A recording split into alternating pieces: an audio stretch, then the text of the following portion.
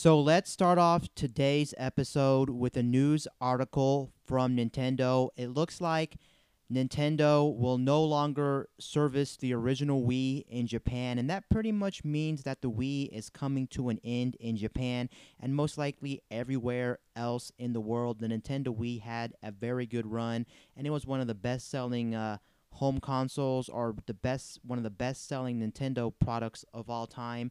I think it sold over 100 million units, and this thing came out in December 2nd of 2006, at least in Japan, and not too shortly around that same time in America and the other regions. And overall, the original Wii was just one heck of a good system from Nintendo. I don't think anybody knew the manpower and how many units this thing would actually sell in its lifetime when it actually comes to the original Wii. I think the original Wii is actually a very special machine. I didn't know motion controls would actually catch everyone's eye. I really do think that Nintendo was just in a good spot too, where mobile gaming hadn't fully taken over, and a lot of people wanted to play the Wii. More specifically, they actually wanted to play Wii Sports. I think it was just a very smart move that Nintendo found one of the best games to actually launch with the Wii when it comes to the Wii Motion, and actually show people why motion controls are actually really useful and can actually be practical in video games with the launch of Wii Sports. And honestly, I don't think Nintendo would have sold as many units as they did if it wasn't for the motion control shipping with a very good game, Wii Sports. I remember way back in the day when the Wii was actually relevant. I remember so many people actually buying this thing specifically to play Wii Sports, and I remember it was actually used in just a very good way. It was also trying to let people get fitness into their homes, not just the younger generation, but also the older generation, with things like care homes and care facilities. They really wanted to get into the Wii and really play things like Wii bowling, Wii tennis, Wii golf, all these different activities on Wii Sports. So prop to Nintendo for actually making one of the best consoles of all time. Is it personally my favorite console of all time, or one of my favorite Nintendo consoles of all time? Definitely not, but I can say it's definitely one of those things that where they just hit the market at the right time, and they launched it with the right software and the right support, and that thing still had some manpower. And looking back at the Wii, it still is a very cool creation because, like I said again, who thought the Nintendo Wii would actually last as long as it did and sell as many units as it did with a gimmick as motion controls? And looking back on it, it was one heck of a ride when it comes to the Wii itself. So two thumbs up to Nintendo. But yeah, everything must end one day, and it is about time for the Wii to call it quits. So it looks like, again, Japan will no longer service the original Wii from 2006, and it had one heck of a ride. The next story on my list is actually an article about how a company is actually going to be making 8 fancy Atari branded gaming hotels in America.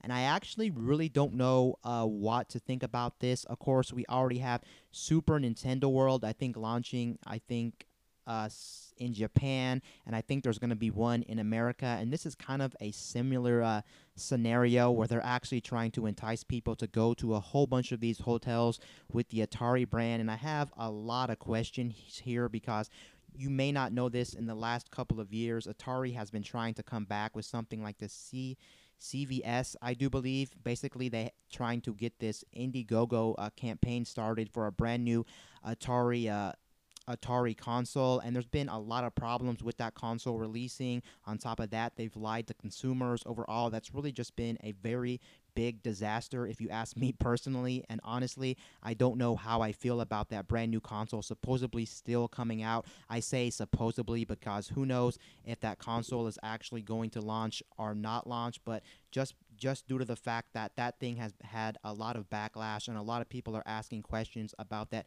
new Atari console, this does make me worried. And why should you actually make a whole bunch of hotels across America regarding the Atari brand? Because Atari, as we speak right now, is not relevant. A lot of people remember them for, of course, making the Atari like 2600 and things like that. And overall, I don't think a lot of people may not even be interested in something like this. It's just the name Atari.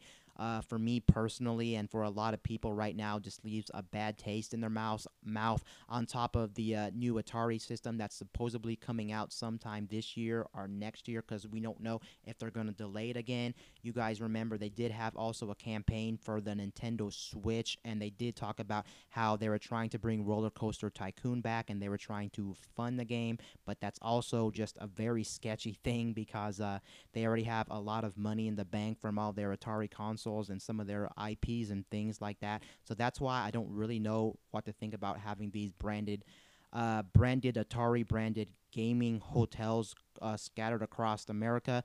Now, you can't see the picture, obviously, since you are watching this as a podcast, so audio only. But the thing is, with the picture that I'm currently looking at on this article, it does actually look like that this Atari branded hotels are supposed to be some type of like futuristic space theme. And what I'm seeing here, basically the vibes that I'm getting off of this picture, it looks like they're going to be trying to actually make them look like Star Wars and the future and things like that. So that's very interesting. I'm actually trying to see if it's Atari that's trying to do this or another company.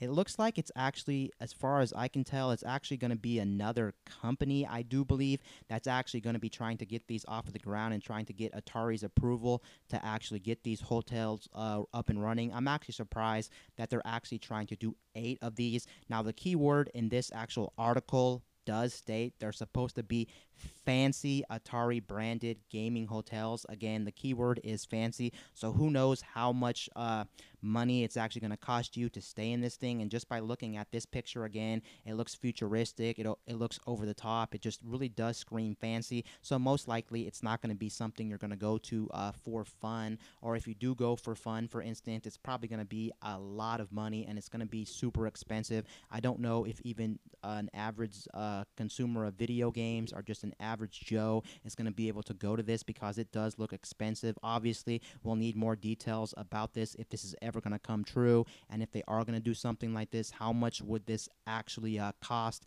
if they were to release an Atari branded gaming hotel, and what would they actually put in these hotels is just a whole nother thing. Of course, obviously, if they're going to be Atari branded, they would put a lot of Atari consoles in there. Maybe they would just have a lot of Atari memorabilia, just a lot of memories of Atari, and it would scream Atari, and it would just make sense. Honestly, the people who would even want to go to something like this would be people who either grew up with the Atari, which does make sense, or maybe, for instance, you would want to get people who just are very passionate about video games, whether you love current gen stuff and you want to see the history of video games practically, because of course, Atari is definitely one of the oldest brands out there. It may be the first console out there. It's really hard to say if it's one of the first consoles out there.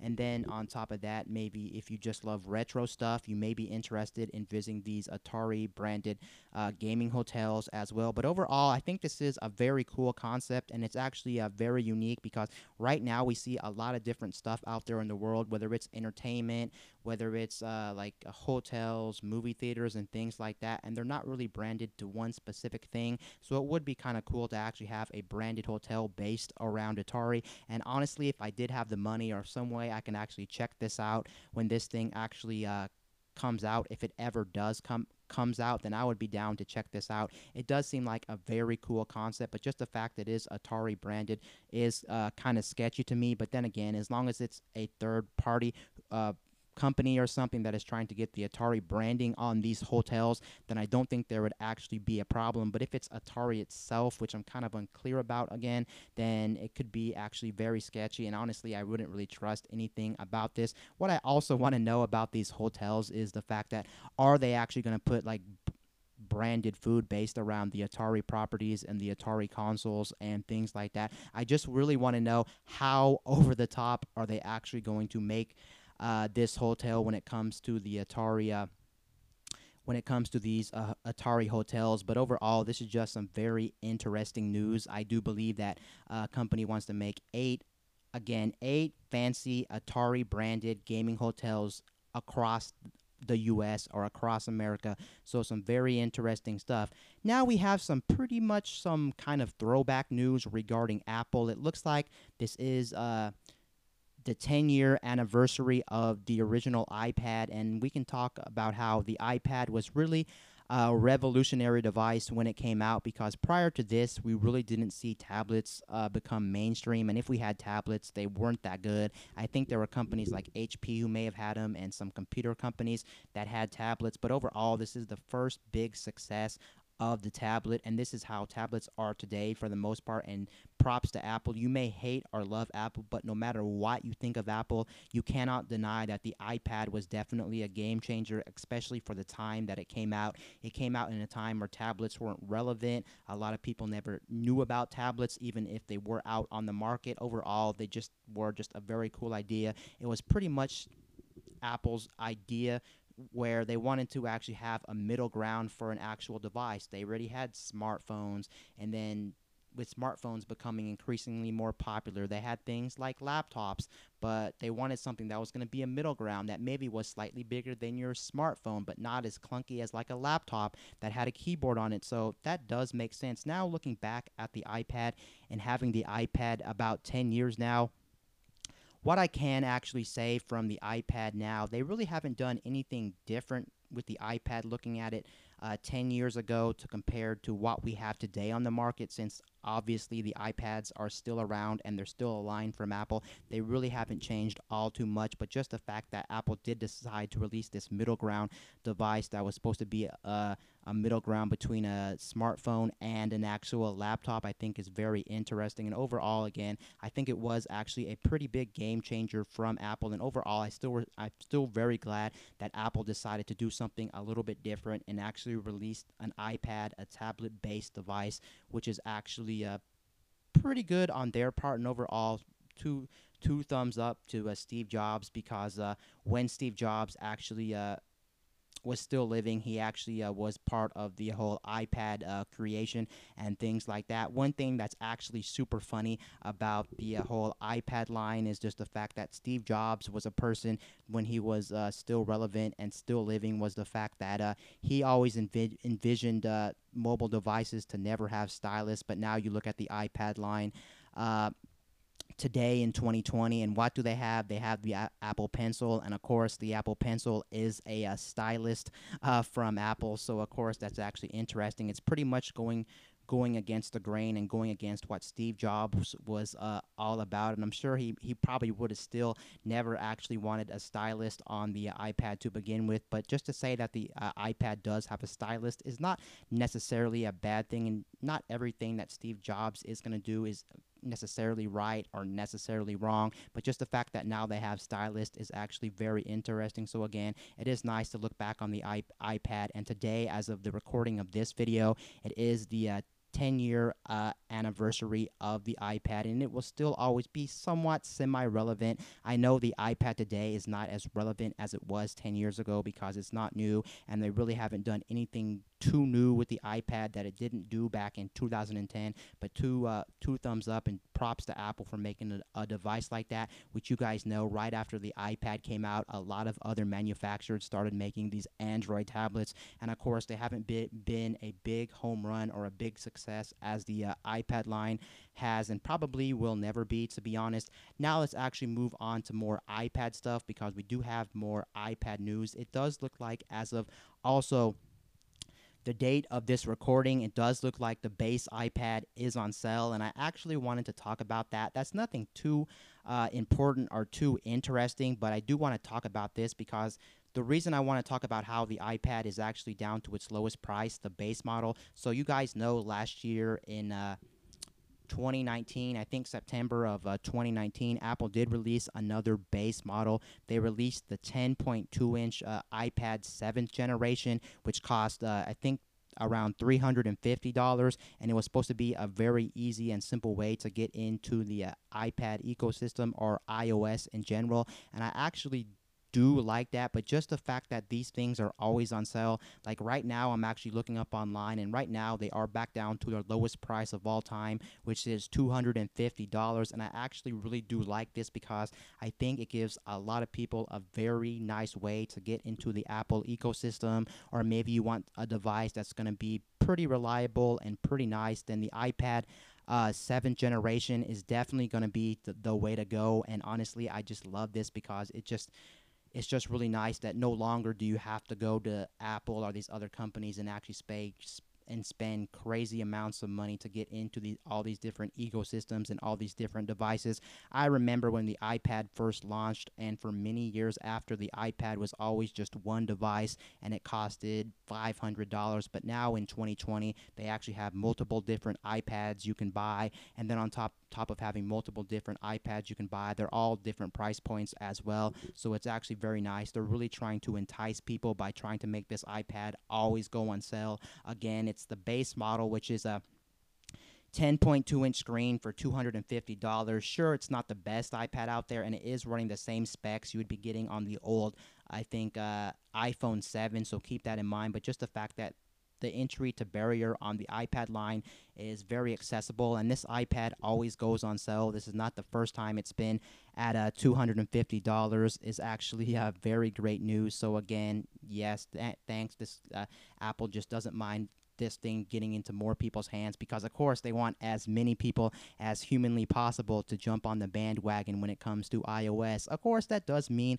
unfortunately, when it comes to the Internet of all things, or like mobile devices or devices in general, it does mean, of course, the reason they want you to get onto their operating system or onto their platform is because they want to sell data and they want to track you and things like that. That's really just the sad truth. I don't know how much Apple actually tracks people, and if Apple actually tracks people at all. I want to make that clear, but of course there's money to be made, and on top of that, then with you being in their ecosystem, the iOS ecosystem, that means most likely that it's going to be potential for money, whether you're doing things like buying songs from them, movies or TV shows, getting Apple TV Plus. Also, the new Apple Arcade is on there as well. So there's just all these different things outside of you just actually buying the iPad that will entice you to spend money for Apple and make them even much more richer. So they always trying to find an easy way for people to get into their ecosystem. And of course, by putting the base iPad, the iPad 7th gen,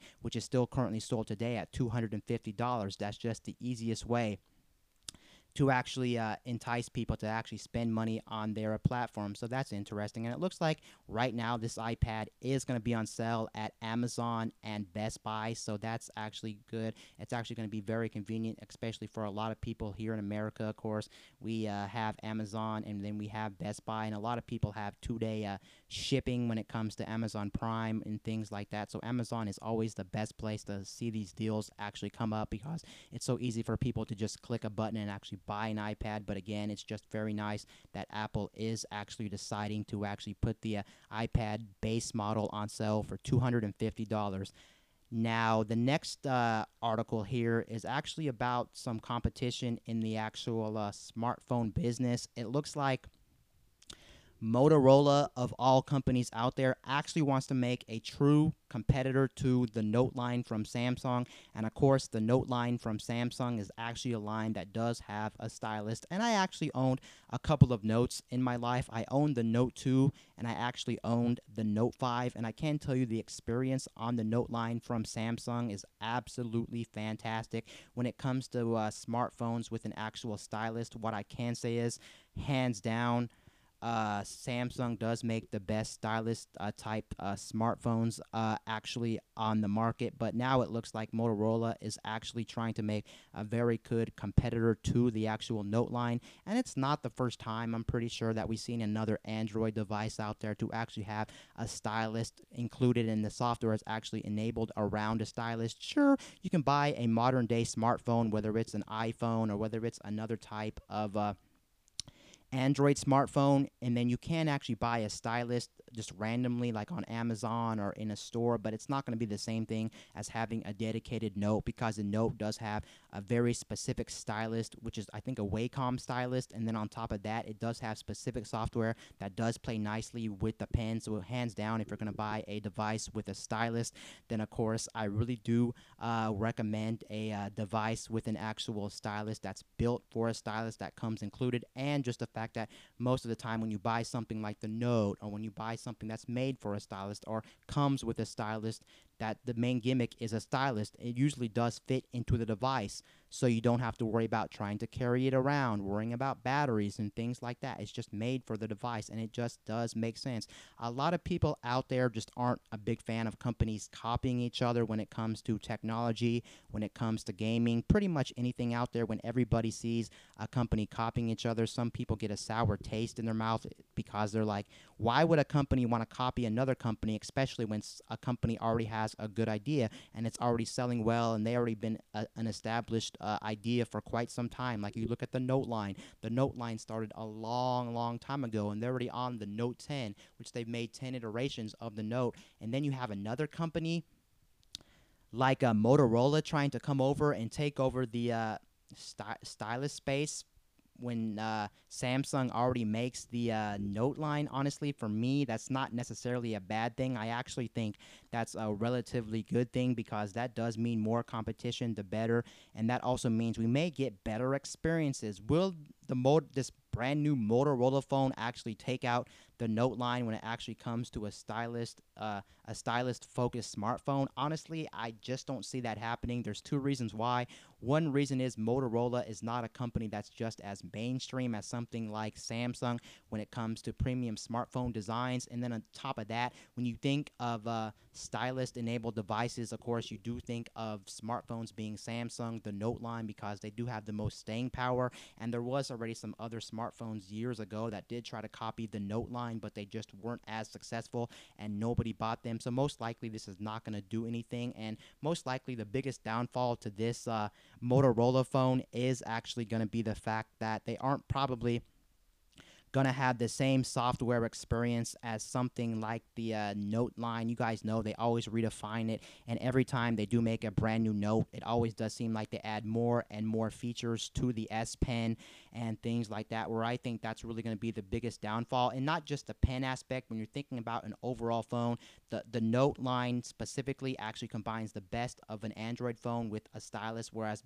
the Motorola line or the LG line of phones never were some of the best smartphones out there. So if you want overall the best smartphone with a stylus, it's still going to be Samsung, because most likely when this thing actually comes out, even if it does have way better S Pen features or just different features that the S Pen doesn't have, it's going to lack in different departments. Maybe the battery life's not going to be that good. Maybe the screen's not going to be that good. Maybe it'll be a much more laggier phone. Maybe it won't get updates as much and things like that. So most likely there'll be some drawbacks to this phone, since we all know in the Android smartphone world, Samsung is hands down the best manufacturer without a doubt, and no one could really just disagree with that. It's pretty much flat out the best phones you can buy. There are some pretty good other options when it comes to Samsung or when it comes to Android smartphones altogether, but that's for another day and for another topic. But yeah, it's just interesting that Motorola, out of all companies, wants to make a Note knockoff, and I'm all for that as long as they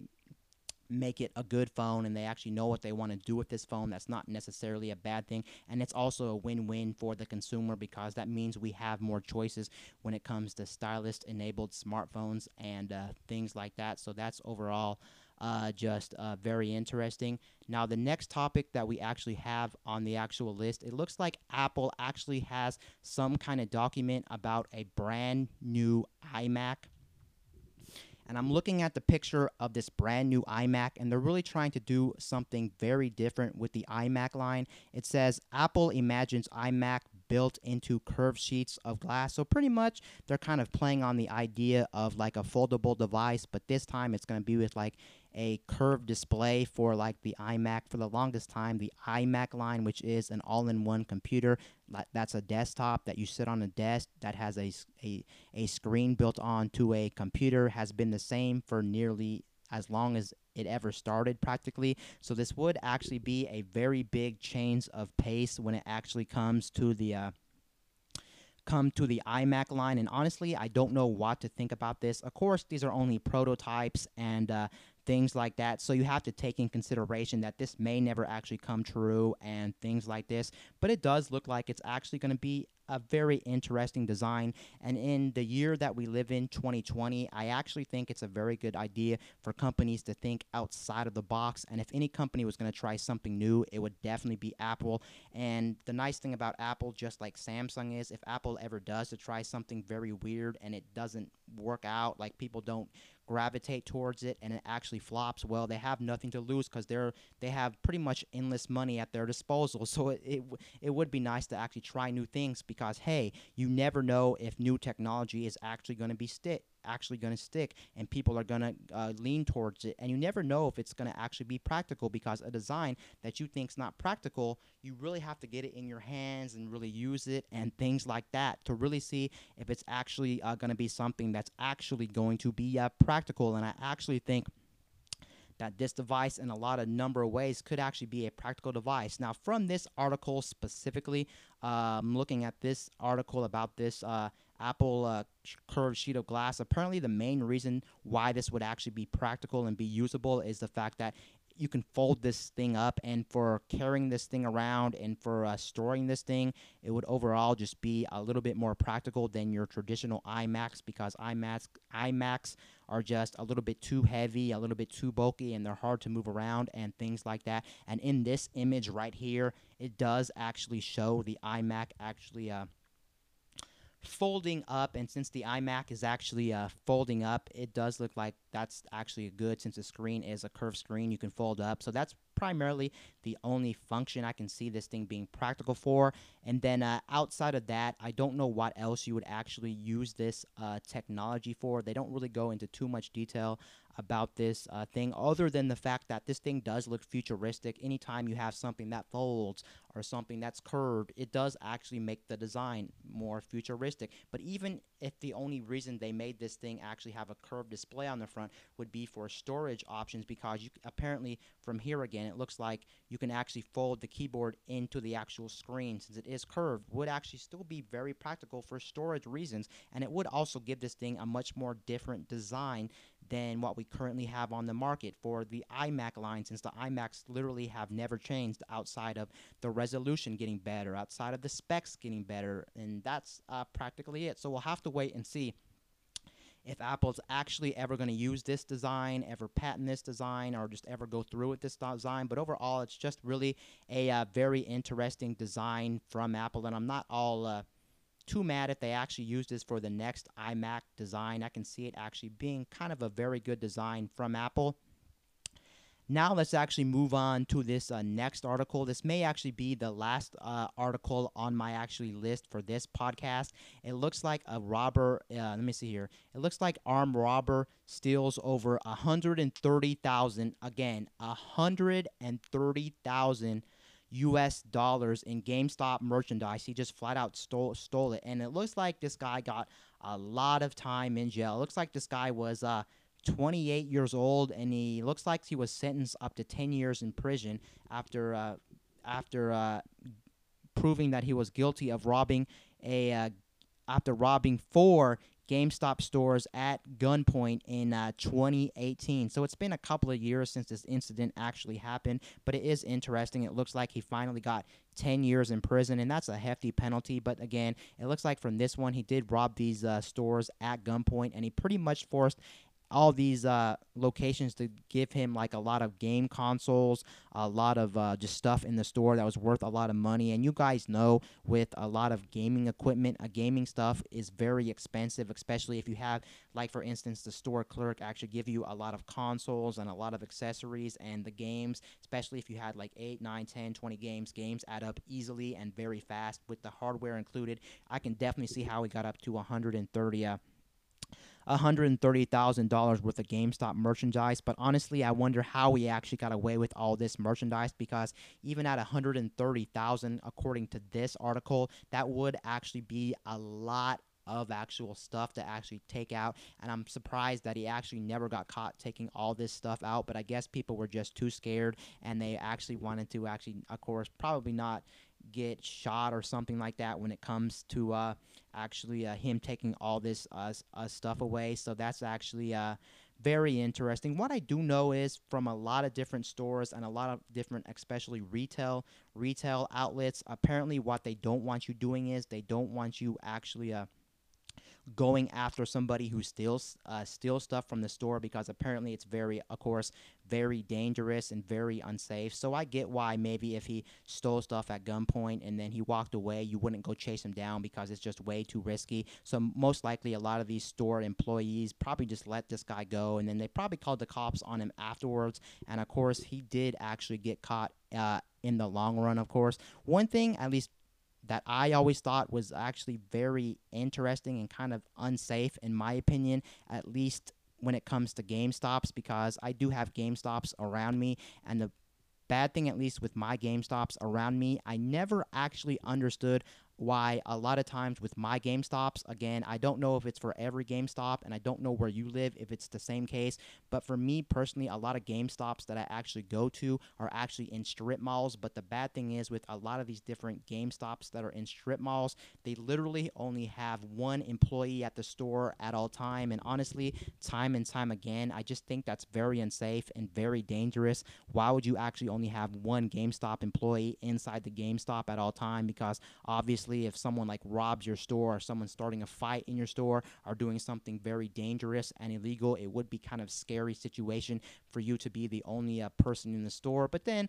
again, I get why a lot of these stores, at least around me, would only have one person in the store. It makes sense because time and time again, every year, it does seem like GameStop is running out of money, and they are starting to lose money by the day. So, of course, they don't want to hire as many employees as possible. And most likely, these stores aren't that big, so it makes sense they would only need one employee in the store at all time. But then again, it's just very unsafe and very dangerous, in my opinion. And personally, if I was in a situation where I was the only employee in a GameStop working it by myself for like a 5-hour shift, I would actually be very scared, not knowing what to do if someone actually broke in. Hopefully, if someone did actually break into the GameStop and did something very dangerous or illegal, I would hope there would be other people like in the store, like buying things and watching my back, and hopefully the cameras would be able to catch everything. But yeah, that's just very dangerous. But overall, I guess this guy just got stopped from GameStop and things like that, so that's actually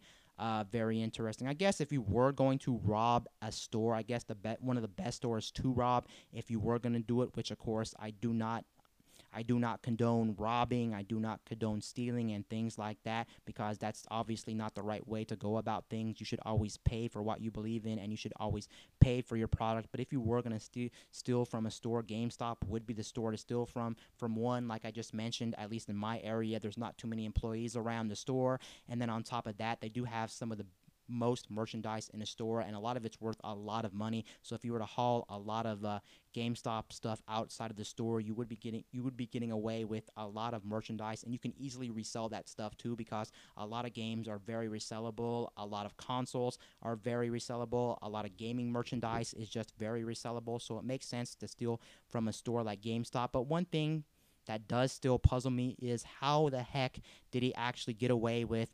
$130,000 worth of GameStop merchandise, which is just absurd. I just don't know if this is actually real and if I actually believe this story. But if it is real, that's just a lot of stuff. Even if you were to get that stuff, you would have to take a lot of stuff out of these GameStops. But granted, it does say he stole from 4 different stores, and he must have had a lot of stuff to actually get that. To be more specific, in this article, it does actually say he actually took out $132,300 from the store, which is actually a pretty crazy amount of money. But it's nice, I guess, this guy got stopped, and I'm not too shocked that people still try to do this thing today in the day that we live in. There's always these sketchy people and things like that. So I guess that's actually going to do it for this podcast. Anyway, guys, this is Wayne from Wayne Talks signing out. Have a nice day.